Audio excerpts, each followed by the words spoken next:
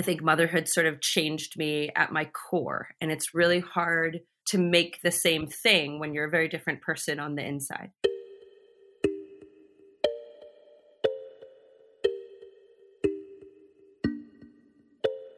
I'm Caitlin Salamini, and this is the Postpartum Production Podcast. Every other week, I talk with artists who are also mothers and caregivers about their postpartum creative process. You can find out more about the podcast at www.postpartumproduction.com, where you can also sign up for our newsletter. Today, I'm talking with the artist Katherine Duclos Rosenbaum. Katherine and I met 25 years ago in high school when I knew her as Kate. She always struck me as a really self-assured, confident, and creative person. Although we haven't seen each other since then, I followed her career with excitement. Since high school in New England, she's been a prolific artist. She received her MFA in painting and drawing from Pratt Institute in 2012 in Brooklyn, New York. Then, in late 2017, she moved with her family from New York City to Vancouver, British Columbia, where she maintains an active multimedia studio practice, delving into concepts of motherhood, identity, neurodivergence, materiality, and more. Her work is a reflection of her engagement with her family, environment, and her experience as a woman, as well as a response to materials she has found and collected. She has exhibited her work in Canada and the US, and has worked as a teaching artist for organizations such as Studio in a School in New York City and the Philadelphia Museum of Art.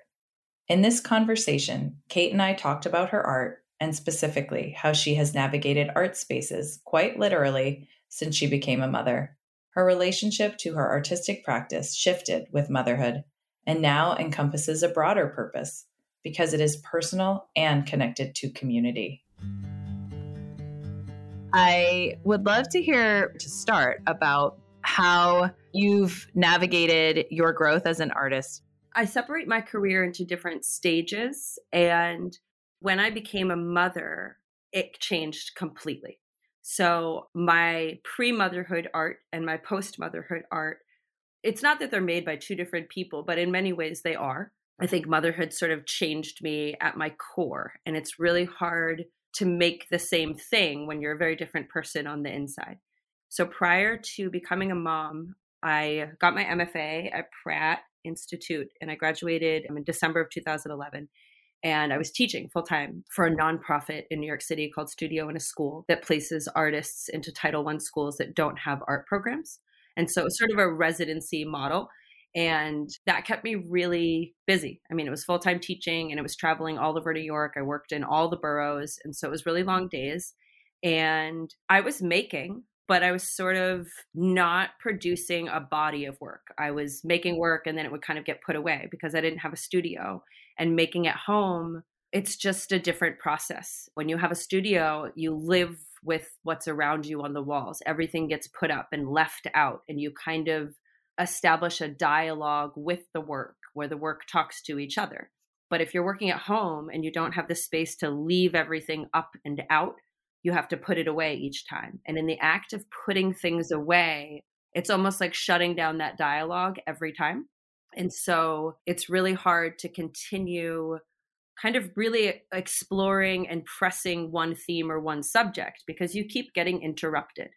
And when I had my son, the goal was to teach part-time. Like I was going to go back to work, but the organization didn't keep its maternity promise as the maternity leave promise as it was supposed to. And so they wanted to put me at a different school, which would have been a harder job. And I said, I wanted the job I had.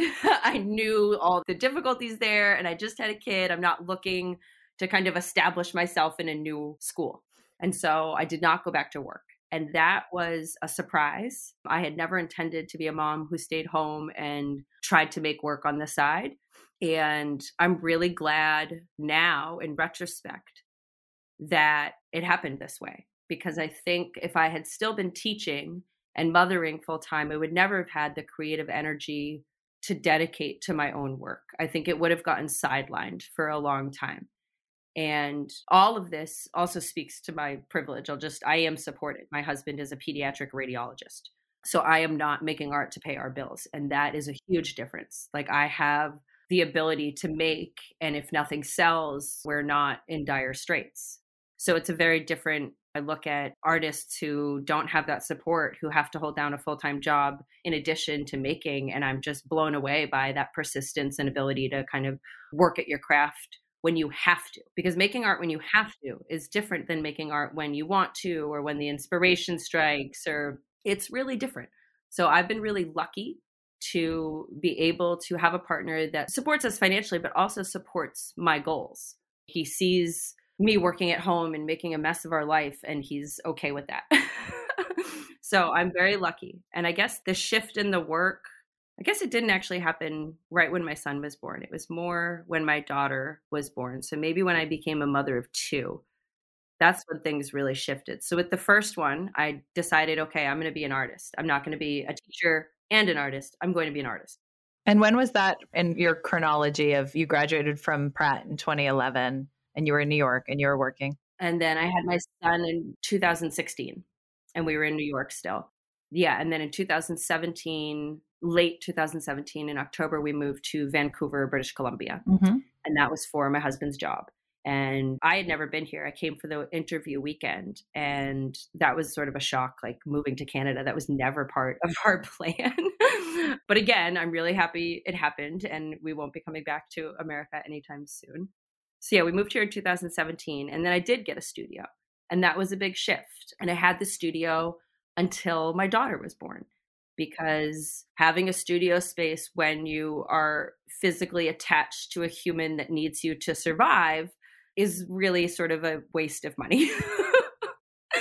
So I just wasn't able to get there. And my studio was not like bring the baby to the studio with you kind of place. It was like, it's not really a place for a baby, the art studio, at least the way I work. And so I gave it up. And that was really hard, because it felt like when I had gotten the studio space, I had room to grow all of a sudden.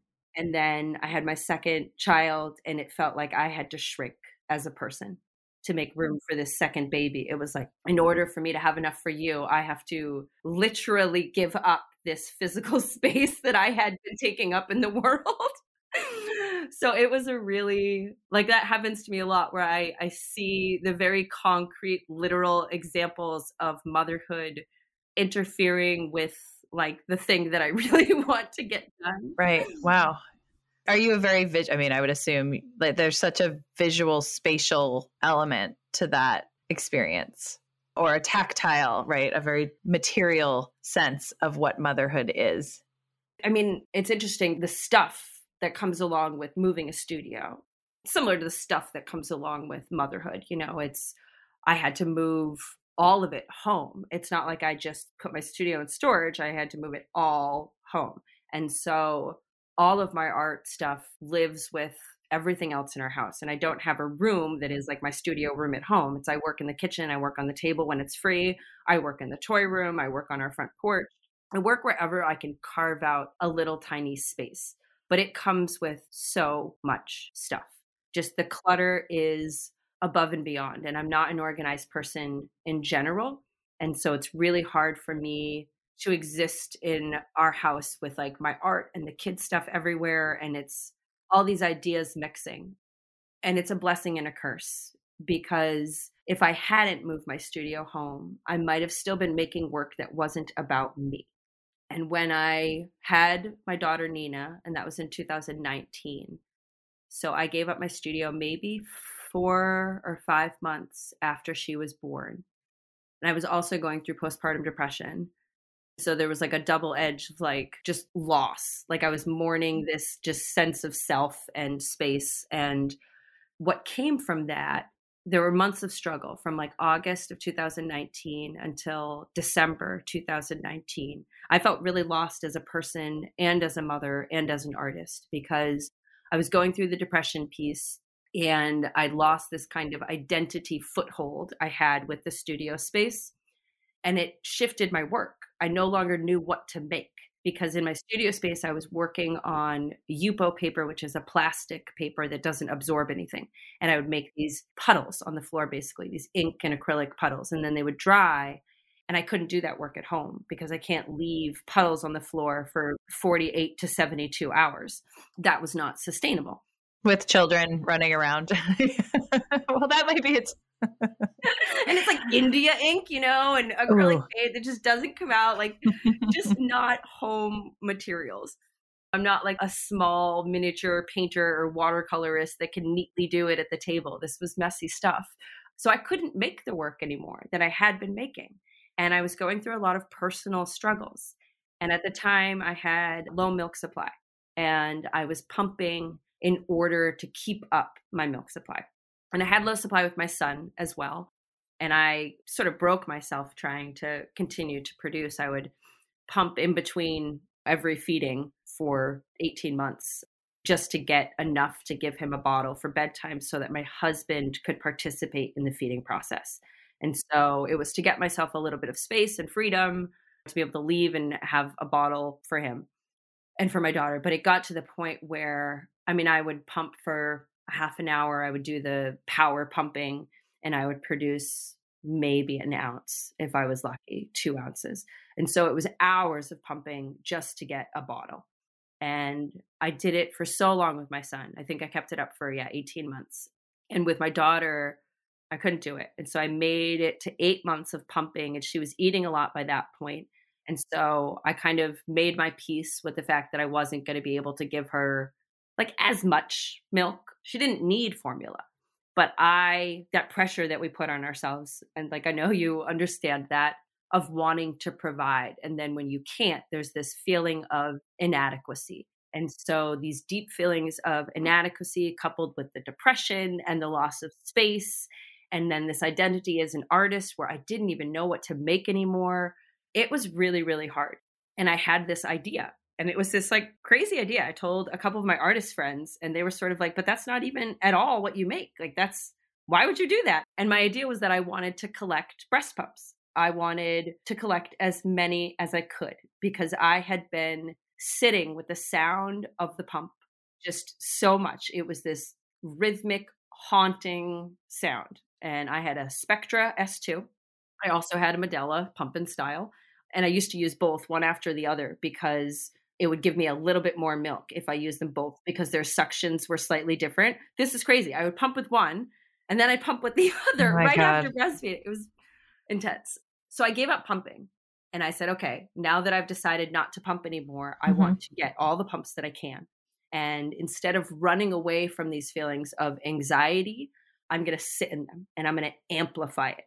And I think that artists have a couple different responses to whatever it is they're making work about, whatever question, or you're making work about something, you're responding to something in the world, or at least that's what good art responds to something, or it poses a question. It's one or the other. Right. And I think that at the time, the question that I wanted to pose and answer myself was sort of, can I sit with this? Can I really accept it? Can I accept my low supply? Instead of running away from this problem or this anxiety, I'm really going to embrace it. I'm going to sit in it, and then I'm going to see if I'm alone. I put out a call on Facebook. You're not allowed to sell breast pumps on Facebook because it's a single-use medical device, and single-use medical devices are not allowed to be resold. I mean, what a boon for the breast pump industry. I did not know that because I've seen many be sold, I guess, not on Facebook. Technically, they're not supposed to be sold ever. Or donate. I mean, there's definitely a lot that get given as well. Yes. But I mean, if you tried to give it to a secondhand store, they probably would not be able to accept it because it's a single-use medical device. And that classification, again, there must have been lobbying on the pump company's part because it really is a ridiculous thing. Mothers have been using and sharing breast pumps since they were invented. And why is it any different from a bottle? Or if you're, I guess, I don't know if people sell, can you sell bottles on Facebook? The difference is that some of the milk might get into the machine and there's no way of knowing if the machine has been kind of compromised by the previous user's milk. It's ridiculous. So you can't sell them on Facebook. And so many women end up with these pumps. And if they don't have friends to pass them on to, they become junk and plastic and metal to get rid of. And I knew a bunch of people who had them. And so I just put out a call. I said, send me your breast pumps. And people did. Then I said, okay, I don't just want your pumps. I want everything. Send me everything that you have left over from this feeding process. And I could not believe the response. Within a couple of months, I think I've gotten something like 40 something pumps so far. And those are the hardest to collect because people actually have to mail them to me and they're expensive. I don't pay for shipping. And so the fact that people have even been willing to send them across the country, and, I've gotten them from all the way from the States. I got one from England. So it's crazy the lengths that people have gone to just participate in this artwork. But it's bottles, it's pump parts, it's all the tubing, it's everything that has to do with feeding. And my attic is full of it now. And what I found when this work switched, when I said, okay, I'm going to make work about me, is that I'm actually making work about so many mothers. I was reminded of, I can't say I learned it because I remember a grad school professor saying it. So I must have learned it in grad school, but that the universal is accessed through the personal.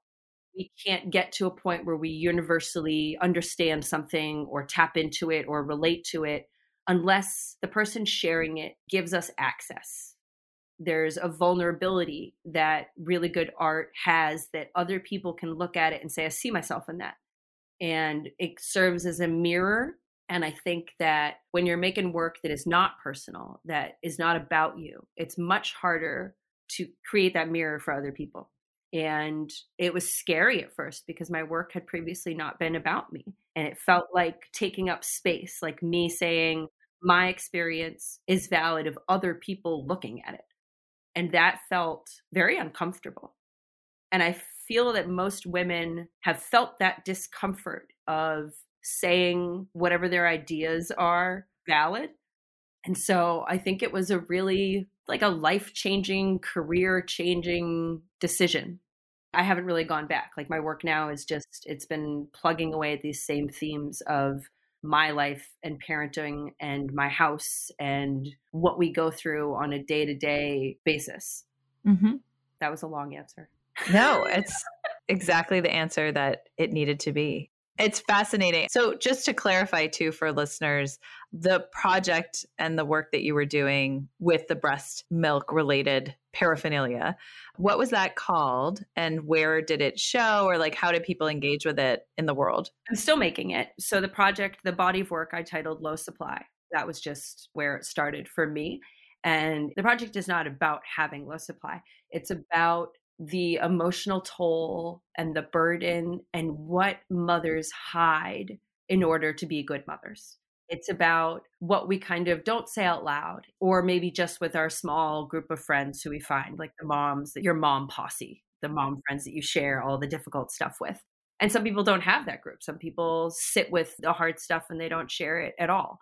And so it was really me trying to create a space and a dialogue around an experience I did not see much space and dialogue out there.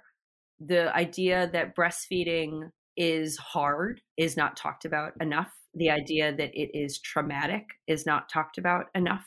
The idea that the debate of breast milk or formula, that's been around forever. And the kind of, should I breastfeed? Can I breastfeed? They're different questions. And I think for women who can't, and for women whose supply is naturally lower, it's really hard to feel that pressure and then to try to meet it. And I think it really was an attempt to find community. And so it was really important to me to include other mothers. And so when I collected the objects, I also collected statements. And I'm still collecting statements. I'm calling them milk testimonials. And they're like 200 words about anything a woman wanted to share about their breastfeeding experience, anything that they didn't know, advice that they'd gotten that was just bonkers, just like, no, that's really bad advice that continuously gets passed on to women year after year after year. And it's been really eye-opening to read them. And I'm recording them into a sound piece. The breast pumps I'm also using to make a sound piece. They're really interesting because all the different brands sound really different.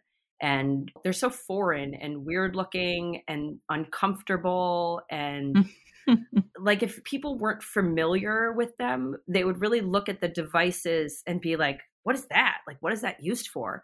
A pump flange? That's a weird object.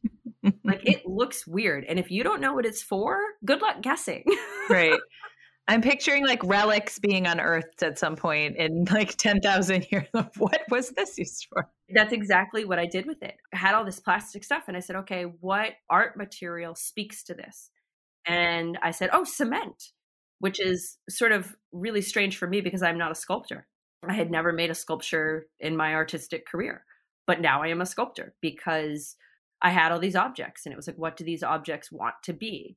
And I said, okay, well, these are archaic and weird looking. They're uncomfortable. What would somebody 500 years from now think of this if they found it? And so I started mixing the parts with cement and creating these, I call them artifacts of breastfeeding, like artifacts like man-made milk extractor type things. And then I made cement towers made from bottle nipples where I cast each nipple and put them together. I started collecting frozen expired milk. Freezer stashes are universal for women who pump, and they have so much meaning and so much emotional weight. I mean, the old adage of don't cry over spilled milk. Breastfeeding mothers, yes, cry over the spilled milk. We all cry over the spilled milk. So the stash is a really weighted thing, and women save it. I have gotten milk from women who have kept it in their freezer for 7 years. I have freezer milk from 6 years. Yeah, right? Have. My husband's like, you are taking up so much room in this freezer. Like, I think it caused our previous refrigerator and freezer to fail because you're like, yeah, it's this weird. How do you get rid of it? I think that for me, it was like, you know what goes into it, that it's so hard to let go of it because there's this feeling of like, what if, like, what if there's something to do with this? And the emotional, there's just like, it's all wrapped up. It's not just the literal, but the emotional attachment to what was produced. It's the only tangible thing left. Like breastfeeding is such an intense, formative experience. And it doesn't get talked about while you're doing it, really. People will say like, oh, how is he feeding? Oh, how's the latch? But there's no actual discussion about what it means to sustain a life with your body and what that does to you and all of the emotions that go into it. And then you have this tangible, hard object left over. And you don't want to get rid of it because that's what is left of this experience that you may never have again. At one point, your body will stop being able to do. Although that's not even true because people can relactate as grandmothers. Like there's lots of cultures that practice relactation as second generation caregivers, which is amazing. But yeah, it's a reminder. And I think that it's work, it's labor, it's so much went into producing it. And so when I asked women to give it to me, I sort of knew that it was a big ask. But so many jumped at the chance because it would be used. And that's what mothers want. Like we want to be useful. We want to produce something that will go to use. The idea of wasting stuff is so hard for so many mothers. And acknowledgement. Oh, like somebody is going to acknowledge the labor that went into producing this milk. And so I took all this milk and at the time, I didn't quite know what I was going to do with it.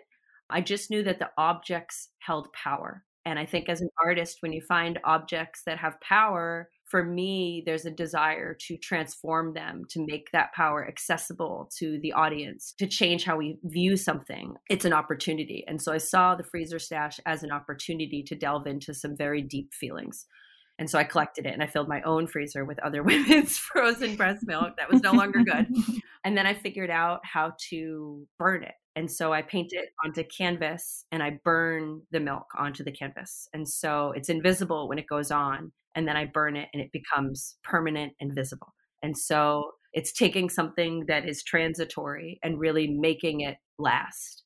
And the milk transforms the canvas, just like the breastfeeding experience changes the mother. And because it's burned into it, you really can't separate it. There's no surface. It can't be scraped off. It becomes part of the canvas. And so that's another thing that I'm doing with it. And now I've sort of moved away from the breastfeeding topic slightly.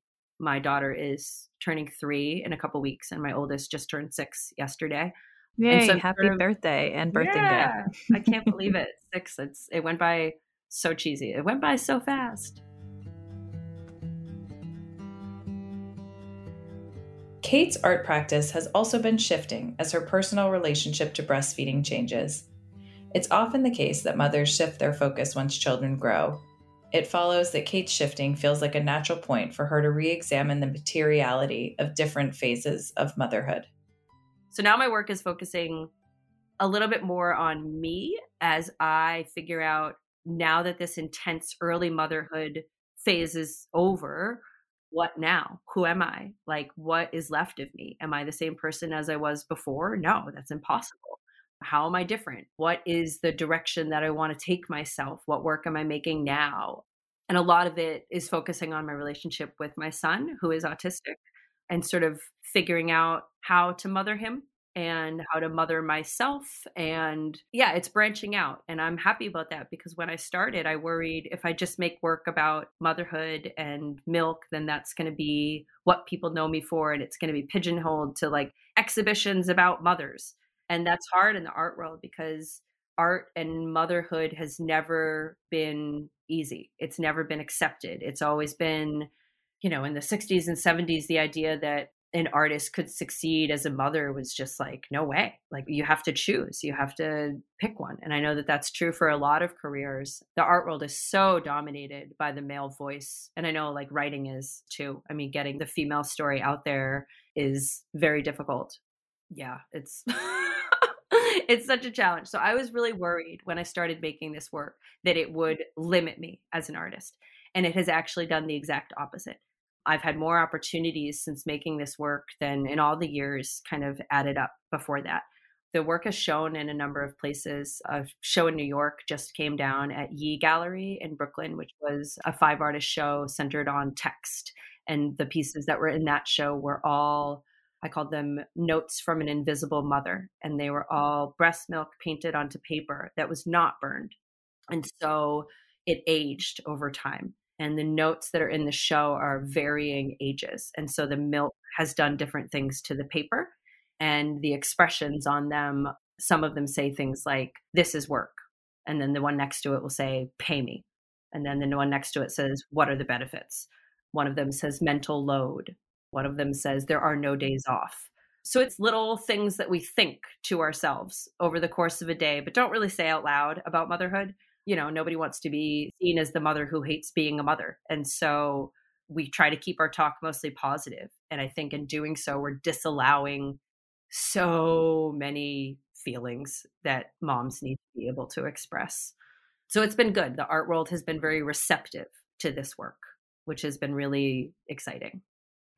If we could I want to take a second with regards to where this genesis came from and how, I'm curious just in terms of your own relationship with creating this work while you're a mother, because obviously this podcast, so much of my impetus, I mean, I have a 2-month-old and I'm thinking as you're talking, actually, I was thinking that this experience of doing this is taking me away from my child. It's taking me, I mean, as I told you, sorry, I'm going to be a little late. I'm nursing my child. I am already seeing the impact of how navigating time and space with another human being and having to feed that child is how it could impact my breastfeeding relationship with that child, for example. Kate and I spoke for a while about capitalist society and the expectations on mothers to produce something meaningful, as well as the critical importance larger communities have on breastfeeding and early caregiving support. I think that one thing I think a lot about is the fact that women in Western capitalist societies today are required to produce and sustain something that would never have been left solely to them. So obviously, like we talk about the village and communal support, but I don't know, actually don't have an answer to this question. I'm sure others and hopefully other experts that I can bring on the podcast can answer this for me. But I'm curious how much other breastfeeding was like in a historical alloparenting, if you know, familiar with that term, but that's the term I'm obsessed with, is this idea of obviously that the mother herself is not the only caregiver for a child, where I feel like obviously, again, where we are right now, that's not often the case, but ways in which others had not only cared for the child, but actually breastfed the child. Right? And I'm not talking like wet nurses. I'm talking more, I know. Situations, because I think about that in supply, right? Like where a sister-in-law or a sister or a cousin or, like you said, a grandparent would also be able to feed and provide for that child in that way. So I often think about just that pressure is coming at a place, or this idea that we have low supply may actually be completely inaccurate, and that our supply is completely normal for a human being, but not in this particular situation in which we are asked to mother. And it's super infuriating to me that that would then become this personal judgment or societal judgment even on that individual. It actually dates back, the earliest known mentions of lactation failure date back to the papyrus, blanking here, so we might need to add this in. It's really old, the Egyptian papyrus. Okay, interesting. Yeah. It's really old. Like the idea that milk can fail you. Mm-hmm. In your research, what was the remedy for that, or how did children survive that? I mean, I think at the time you're right that other people could definitely step in. Like people have been trying to fix lactation failure for a long time. So there was like herbs and stuff kind of prescribed to moms. And that also just blows me away that for so long we've had these same issues. And I think, like, for me, I didn't know anything about low supply when I had my first. I didn't understand the hormones behind it. I didn't understand prolactin. I didn't understand that early menstruation is a sign that you're going to have like a low prolactin output. I got my period both times, 3 months after giving birth, 2 months. And that's completely related to my supply. Like there are explanations, there are reasons, but women are not told them. And if you seek them, if you want to find out why you have low milk supply, what you are told is to just start formula. And so there's this drive that women, like our bodies are not even researched well enough to be able to answer very simple questions. Right. And obviously, like being apart from your child, like if they are not with you significantly early on, that all of those ruptures impact the relationship. And no one is there to either inform you of that so that you can make a choice if that's something that is imposed upon you or is required of you. Like, what are the remedies for that, right? From that early relationship onward. And then asking women to go back to office structures that are so outside the norm of like just the necessary, like you said, the hormonal relationship that is so intricate and then gets like decoupled in some way. Yeah, I think that that's true. And I think that like the sharing of the responsibility, like I look at groups now, at like my Facebook groups or my online mom groups, and it's a desperate attempt to get back to the village mode. I know my mom, she was a big La Leche League person in the 70s, and she used to run meetings, and breastfeeding other people's kids was part of it. And they used to do it to build up antibodies because, your breast milk is full of antibodies, and every woman's, what you have in your milk changes on a day-to-day basis. Our nipples are actually diagnosing through backwash what our babies need every single time we breastfeed. And so when you breastfeed another kid, that kid needs something different. Your body starts producing those antibodies. So the more children you breastfeed and the more mothers a baby gets their milk from, theoretically, it's actually building up more protection for that baby and for the mother. So biologically speaking, it's a great idea. But I think people are just really like weirded out by that. I think the idea of handing your baby over to somebody else nowadays comes with anxiety and a feeling that you are shirking your responsibility. Whereas I think maybe hundreds of years ago, that type of personal anxiety, I don't know, I'd like to think it didn't exist. Well, there's also a normalization of it, right? Like you're saying, if that's normalized within the community, then you wouldn't even ever have that adjustment, right? Right. It's just what you grew up seeing. If you grew up seeing that, then you would not expect anything different, right? So it's been stripped away again. And then as a result, let's make women feel terrible about it when it's not working appropriately for them, right? Or like we have placed all this expectation and then love to punish when. This is just one more thing. My mother gave me a copy of The Womanly Art of Breastfeeding she gave a copy to my sister, and then my sister passed that copy to me when I was pregnant with my son. And I will admit, I didn't read it all. I was sort of like skimming the pages, and it seemed like a bit on the cheesy end for my particular reading tastes. But when I reread it, when I went back to it with this project, there was a line that I read that just enraged me. Like it just filled me with rage. And it said that there is almost nothing you can do that will be more important in establishing a bond with your child than breastfeeding.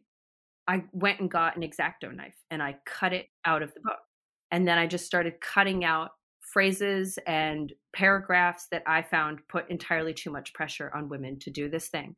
I'm all for breastfeeding. I'm all for education. I'm all for, like, we have pushed formula on low income communities. We have shipped it off to other countries and taught women that it's better than their breast milk. There's so much wrong with all of that.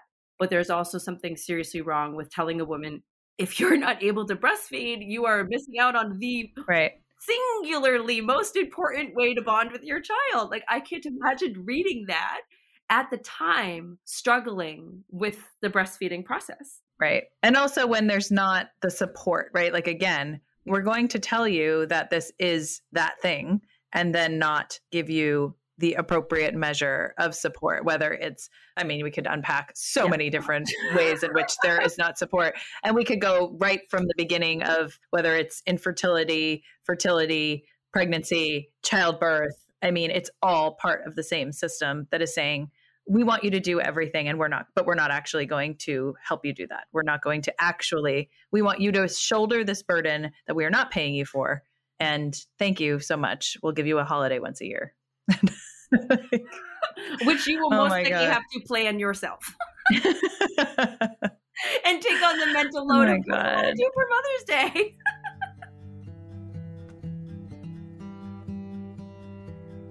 I have complicated feelings about Mother's Day too. While I agree motherhood should be celebrated, the capitalistic nature of the holiday, of corporations just finding more reasons to convince you to buy something for mothers, coupled with the guilt and potentially heartache for those who are grieving the loss of their mothers or an inability to become a mother themselves, adds to the complication. The rage, like I feel your rage at that statement, and I feel your rage. Right now, all of my anger is like directed at this giant amorphous system, which I'm now just trying to unpack. Like, how do I, though? I mean, I think that's what's really beautiful about what you're doing. And actually, it's a question for you. What was the impact that you saw in a very practical sense? And did you feel that then your art, I'm assuming, it sounds like your art had meaning, not just to you, obviously, in terms of that personal experience and the personal story in that journey, but to others? Or could you see it shift the needle in any way from a wider sort of political, social standpoint? Yeah, for sure. I mean, in the context of like my day-to-day life, it changed so much for me just in terms of how I think about making. When the work is your life, it's really hard to compartmentalize for me. And initially that was a problem, like carving out time to make the stuff was a problem until I said, there are no divisions. This whole thing is the work. It's all the work. Like everything I'm doing, if I take the time to document it, if I take the time to share it and write about it and think about it, this is the work. This is what I need to be doing right now. So it's the motherhood. It's the way that I'm thinking about it that I think is the creative energy. Whether I make something with those thoughts depends on the day to day and how much time I have and whether or not my second is napping. She's about to drop the nap. I'm beside myself. There's definitely a shift in thinking. And I think that that shift is happening culturally. I think that I know in the art world right now, art and motherhood is having a moment. There are shows being dedicated to this. There's more dialogue. There are more artists making work about motherhood now, probably than there has ever been, because women are no longer seeking permission. And I think that's what it was, giving up permission, not needing that anymore, to just make the responses I've gotten from people. It's been so rewarding. I don't think the years prior, I got compliments on my work, but I did not get messages sent to me out of the blue from somebody who saw something like now they feel seen. I get messages from women that I don't know just saying, thank you for making this. Like my experience is validated in what you have created. And that's like amazing. I mean, I can't really think of like a better response to a piece of art. I mean, maybe if they bought it and said that, That would be the best. Because, ultimately having some of the work sell would be validating. But I think that just knowing it is reaching people. It's reaching people. It's making others shift their own feelings about it. And if I can change that experience for one woman from a negative to a positive, if I can make one mom feel like, oh, I'm not alone in carrying this heavy burden. Like, I see the weight of my daily job in this concrete sculpture. Like, that to me is power. That's like giving voice to something, and I'm voicing what I need and what is in me. But for other people to see it and feel it, that's pretty much like, I think, what an artist seeks. Well, thank you for doing that, for being brave enough to take that step, and to also to the community that obviously cared enough to support you in gifting all of the material objects. Yeah, I couldn't have done it without other mothers. And what a commentary in general about, like, we can't do it without other mothers. Mm-hmm. I think that anytime a woman tries to produce anything, there's so many things going against her just from the get-go. And so you have so many obstacles to overcome. I feel like, and men don't do it alone either. Men rely on the patriarchy and the systems that have been set up, and they rely on getting a leg up on others via other men. Like, men do it. But women, yeah, there's just been so many obstacles. And so I think there has to be more coming together without competition. And I think for women, that's hard because we've been taught to compete with each other for a long time. So the idea of being supportive and building up other women without it needing to be beneficial to us necessarily, I don't think that comes naturally to a lot of women. I think that it's something that maybe you really need to feel firmly established in your own identity. And so I think I'm finding more of that in my late in life female friendships than I ever did in my early in life female friendships. And I think there's something to be said about getting to that point in your life where you're old enough to not care. You're not kind of bending yourself over backwards to be somebody other than you are. It makes it easy to support other people when you're secure in yourself. And I think for a lot of women early on, that's a really hard place to find. And with motherhood, we're sort of taught to be insecure. Mm-hmm. Mothers are taught that just all the stuff, it's like, how to, you have to learn how to do this. Right. And all you're doing there is creating a culture of women who think they don't know how to do it. Right. And so I think that there's definitely, there's something to that. Kate's art has a literal focus on production. It is not just about the creative work she produces, but also about her relationship and many other women's relationships to producing breast milk. And it's personal. And like her children, her art making, studio spaces, and practice itself is shifting as her perspective on motherhood grows. This episode felt like it split naturally here. Kate and I also discussed the importance of her son's neurodivergence and her own self-discovery as she learned through parenting him, as well as creating art in relationship with his lived experiences. You'll hear more of our conversation in part 2. In the meantime, you can find out more about Kate's work at KatherineDuclos.com. That's KatherineDuclos.com. Follow her on Instagram, which you can find in our show notes, and learn more about recent expositions where her work has been featured. I'm your host, Caitlin Salamini, and this is the Postpartum Production Podcast. If you like what you've heard, please subscribe wherever you get your podcasts and give us a rating. This will help us reach more listeners like you who are navigating the joys and pitfalls of artistic and parenting identities. For regular updates, visit our website, postpartumproduction.com, follow us on Instagram at Postpartum Production Podcast, and subscribe to our podcast newsletter on Substack. Thank you for listening, and we are so grateful to have you with us on this journey. Postpartum may feel like forever, and sometimes it may feel very lonely, but you're not alone here.